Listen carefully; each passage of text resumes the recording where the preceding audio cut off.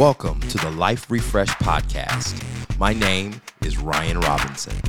And if you are looking for a podcast that is designed to uplift, encourage, and revive your heart, mind, and spirit, you're in the right place. Welcome to the journey of becoming the version of you God designed from the foundations of the earth. Now, let's begin.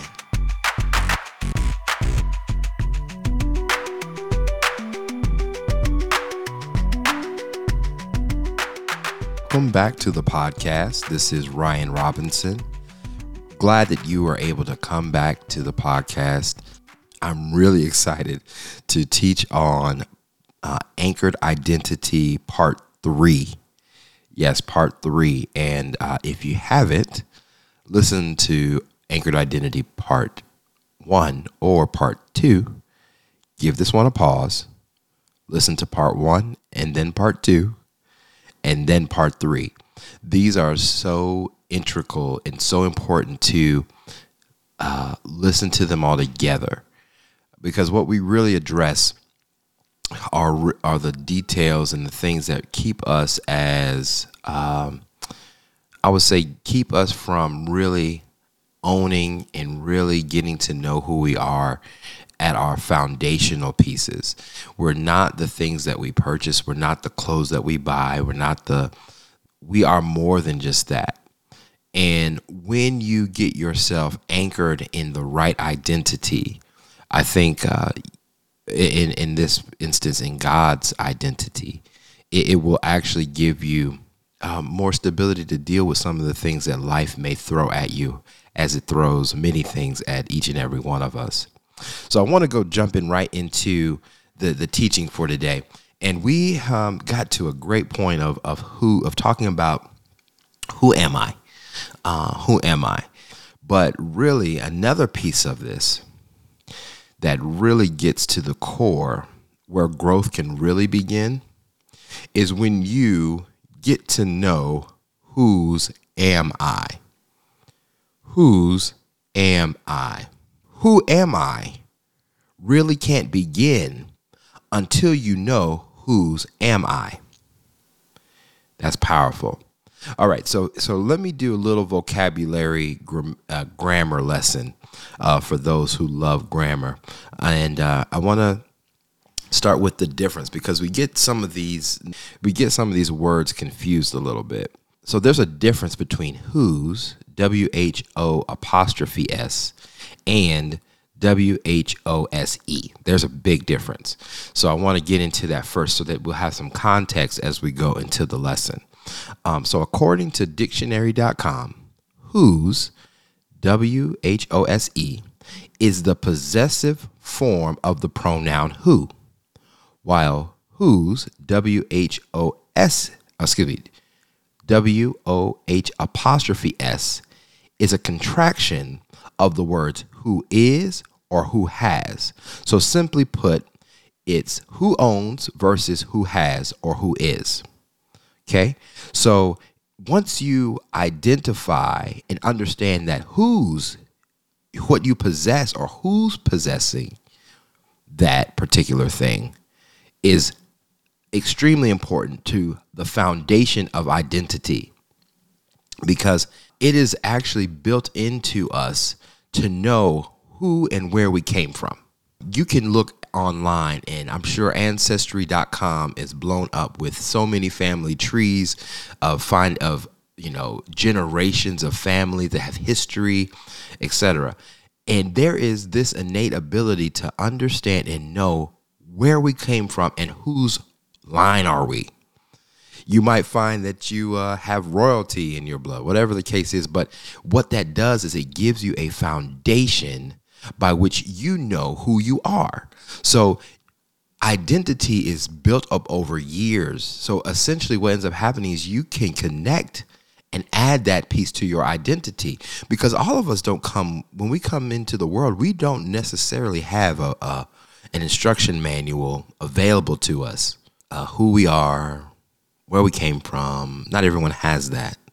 Until you really dig in with like these DNA tests from Ancestry.com, I took one of those, my wife and I took one of those maybe a few years ago. And to find out who we had in our line was eye-opening. The ability to speak and teach and those things were in actually my blood. I come from a line of preachers. I knew some of that, but I didn't know how far it went. It was like, oh, so that's why I got the gift that I had, that God placed in my line. So essentially, it's been in my family for years. I just cultivated. So now I have connection. I have some connection to my ancestry, to the gift that I operate in, so that I know I'm just not being crazy. This gift came from somewhere, and that it's been in my family. What that does is it gives you some level of ownership and possession and pride, really, of being a part of something bigger than yourself. Something bigger than yourself. And to me, that's super important. When we purchase items, for example, I'm an Apple person. And I love Apple products. If you don't know it, now you do. And on every Apple product, there is an Apple logo. On your phone, when you power it on, the Apple logo pops up. It's on the box. They got stickers. They have it everywhere. Every single place you can find an Apple logo on an Apple device. Why? Because it lets people know who made it. It also lets people know if it gets damaged, you need to take it to the place that has this logo on it. In addition, these manufacturers, Apple, has given names to each of these devices. So you have an iPhone, you have a MacBook, you have AirPods, you have whatever you want the name or whatever they figure the name is going to be for a particular product. They've named it. So because they named it and because they're the manufacturer, they have the responsibility and the capability to tell you how this thing works in ways that you don't even know because they made it. They know how to fix what's behind the glass. They know what's under the hood of your laptop or your desktop computer. They know every single detail because why? They made it. So they have the capability to fix it when it's broken, to teach you how to maximize it, as well as be able to refresh, reconfigure, and do all the things that we need it to do in order to function the way it functions. Now, isn't it amazing that the same principle by which God created the heavens and the earth is what we replicate? And why is it that we replicate these particular methods? It is because we have been made in the image and likeness of God. Okay, so I'm going to go to the book of Genesis, chapter 1. In the book of Genesis, Genesis means beginning. So it gives you the foundation of who we are and whose we are, so that if we ever have an issue, we need to go back to whose we belong to. Okay, so I'm going to go to Genesis chapter 1, verse 26. And it says, "Then God said, let us make human beings in our image to be like us. They will reign over the fish of the sea, the birds in the air, the livestock, all the wild animals on the earth, and all the small animals that scurry along the ground." Here it is. So God created human beings in his own image. In the image of God, he created them. Male and female, he created them. So here we go. This is the powerful thing. So, and then if I skip it down to verse 31, there's a lot of detail here. But so then God looked over all that he had made, and he saw that it was very good. That it was very good. And evening passed and morning came, marking the sixth day. Okay, so I want to get into this piece that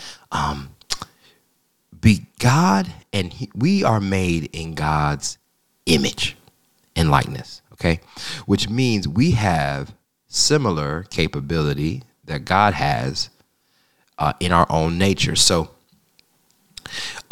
when we take a picture with our phones or with family or whatever the case is, we get an image. It's a snapshot of who we are. It has our hair color. It has our skin tone. It has our eye color. It has our smile. It has everything that looks like us.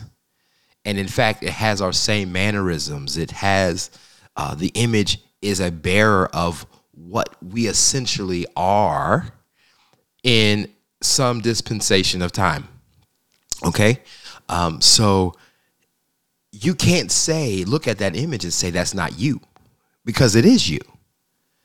So when you look at it, it should reflect what you see in the mirror. Okay. If it doesn't, then, you got something else going on, but it should match up. Okay.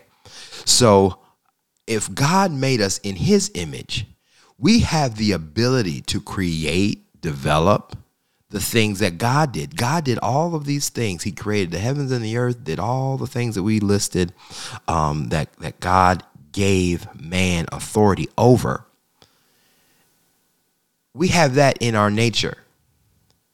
But there is this innate ability for us to be connected to someone, because God could have, just made somebody. But here we go. Let's go to this part of relationship. I want to get to this piece because I alluded to last week that when Jesus was baptized in the River Jordan, the heavens opened up and God spoke and said, "This is my son in whom I'm well pleased," right? So he initially pronounced his relational connection to Jesus. This is my son. This is my son. So he gave the relational equity. So it was important for him to know that at his foundational thing, again, I said last week, and God said, "This is my son in whom I'm well pleased." He didn't do anything. Just the fact that he existed was pleasing to God. So here we go. Let's get to Genesis chapter 2. And I want to get to, this is verse 18. This is so good. This is so good. Okay. So he says, "Then the Lord God," now this is like part 2. This is the creation story 2. So long story, but just flow along with me. Verse 18, Genesis chapter 2, verse 18 says, "Then the Lord God said, 'It is not good for the man to be alone. I will make a helper who is just right for him.'" Period. We know that this is Eve, that God created out of Adam's rib, meaning that they are equal, they are connected. They came from the side, which means it's no one's lower or above. They are equal, but are different. But God said it's not good for man to be alone, which means he needed relationship, because God is a relational God. So in order for God, or for order for Adam to be an image of God, there had to be some relationship established on the earth that reflected the relationship that he had in heaven with Jesus and the Holy Spirit. And we can talk about that in another podcast as well. But there had to be something that reflected the image of God, and relationship is what did that. So now they know who they are, one, but they also know now whose they are. And when we forget whose we are, we will forget who we are, and then we will do some things that don't line up with who we are because we forgot whose we are. it's super important for us to know that we know whose we are. Because once we do know that, there's some things that we won't do because of who we belong to. It's funny when we had our daughter, and I was learning about, children.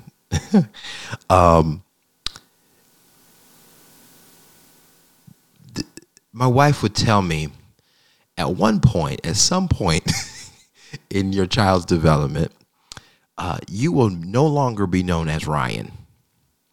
You will be known now as Emery's dad. Okay. And then when people see Emery, they will know that she is Ryan's daughter, or Desiree's daughter, or Emery's mom, those kinds of things, right? So the thing is, our child is an image of us, of me and my wife Desiree. She looks like me in cases when she's with me, and then she looks like Desiree too. But she holds an image of us. But she's not us. But whose is she? She's ours. So her identity is connected to her relationship to us, which is now how many of her friends at school, our neighbors and everything, identify us by the relationship that we have with her and she has with us. So that is what's important. Many of us don't have a whose. And until we have a whose we belong to, we will never truly articulate the who we are. And let's get a little bit further, because Jesus gives this perfect example, because, most people think that God is just a faraway God that we just don't, we don't talk to him and anything like that. We have to be very formal and those kinds of things. And like, Father, we love you, and that's cool. That's cool if that's cool. I'm not downing that. But what God really wants us to do, and what Jesus truly exemplified, is a deep connection and relationship to his heavenly Father. So in Mark 14, beginning at verse 35, this is when Jesus is in the Garden of Gethsemane. The Bible says, he went a little further and fell on the ground and prayed that if it were possible, the hour might pass from him. And he said, here's the key, Abba, Father, all things are possible for you. Take this cup away from me. Nevertheless, not what I will, but what you will. And 36 says, Abba, Father. I mentioned that. Abba, Father. Abba, Father, and the word Abba is a very intimate name in Arabic. That it doesn't necessarily mean it's like daddy, but it's also a huge respect for your authority. So it is honoring, but also endearing at the same time. There's this level of trust in saying that. And how do you know that? Because Jesus said, it's not what I will, but what you will. And he addressed him as Father, as someone he can come to when I don't know what to do and when I don't want to do it. But I trust you enough because you know who I am. And because I am yours, you know what's best for me. I think everyone wants to know whose they are. Married couples, or dating couples want to know, oh, that's my baby over there. Think of any song, any love song. There is some level of possession with, guess what? A pet name, a beautiful name that's like, oh, that's just between you and me, babe. Like, just things like that. It makes relationship have a deeper meaning than just saying, no, that's my girlfriend. No, you can say, no, that's my girl, or whatever the case, whatever you and your significant other say. But it takes it another level. It's like children calling, their grandparents, Paw or Gigi or Grandma or Gam Gam, or it is something that is deeply tied to their relationship. And guess what? When you own it and put more endearment on it, it's because it took some thought. And it just means something different than just say, oh, that's my grandpa or my grandfather. It means something different when you put possession on it. Because when you put possession on it, you can name it differently. And you name it based on how you feel connected to the person. You don't say, that's my brother, that's my bro, or that's my sis. You don't just say, that's my sister. No, it's true. But you put a little extra on it when you know whose you are. That's the powerful piece. And it's so critical for us to get the who we are and the whose we are identified first before we go back and start doing the what's. What do we do? How do we do? Because until we find out whose we are and who you are, what you do and how you do it will never, ever sustain itself. It will crumble. It will crumble. And I want to kind of close on this. So in Matthew chapter 7, verse 24 through 27, this is Jesus speaking, by the way. Everyone then who hears these words of mine and does them will be like a wise man who built his house on the rock. And the rain fell and the floods came and the winds blew and beat on that house. But it did not fall because it had been founded on the rock. And everyone who hears these words of mine and does not do them will be like a foolish man who built his house on the sand. And the rain fell and the floods came and the winds blew and beat against that house, and it fell, and great was the fall of it. I definitely encourage you to read Matthew chapter 7 so you know what came before it, which is another great study to go through. At this point, if we don't lay a foundation that we can build from, it will crumble. Now, notice this. In the passage, the foolish man's house and the wise man's house went through the same kind of storm. They both had rain, floods, winds that beat on the house. But at the end of it, what it was standing on was what caused the house to either stay or fall.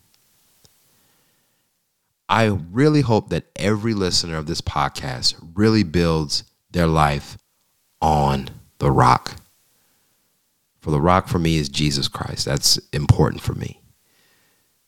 I want people to know that once we really get the core foundation of who we are, whose we are, truly, I think that there's power in that.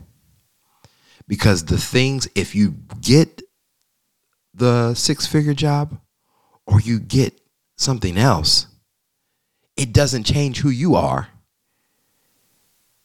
It just changes the current circumstance that is temporary. You're still who you are, and you still know whose you are. So I'm hoping that from this foundational piece of anchored identity, and get this, in a storm, anchored ships, an anchor is designed to keep a ship in position. It goes down deep into the sea where no one can see and latches onto something so that the vehicle that's trying to get from point A to point B does not drift, does not get destroyed, or does not capsize because of the storms and circumstances that they're in. The seas are something that we cannot control. The storms of life we cannot control. But what we can do is we can choose where we drop our anchor. And once you drop your anchor in the right place, to the right rock, not just on sand, I believe wholeheartedly that your life, no matter what you do, will be blessed. So, from here, we can begin to build on some of the great things that God has in store for each and every one of us, because we decided to do some inside work first before we decided to work on the outside. Thank you for tuning into the Life Refresh podcast. There are 3 things I'll need you to do before you go. 1, subscribe to this podcast, whether it be through Apple Podcasts, Google Podcasts, Spotify, wherever you listen to podcasts. Make sure that you subscribe to get the latest episode in your feed. 2, rank the podcast. If you like what you heard today, make sure you give it a great rating on those platforms. It'll help get us the exposure we need to make our message much broader and reach a different audience. And 3, make sure you share this episode. I guarantee if you found value in it, someone you're connected to will find value in it as well. With that said, take care and tune in to the next episode of Life Refreshed.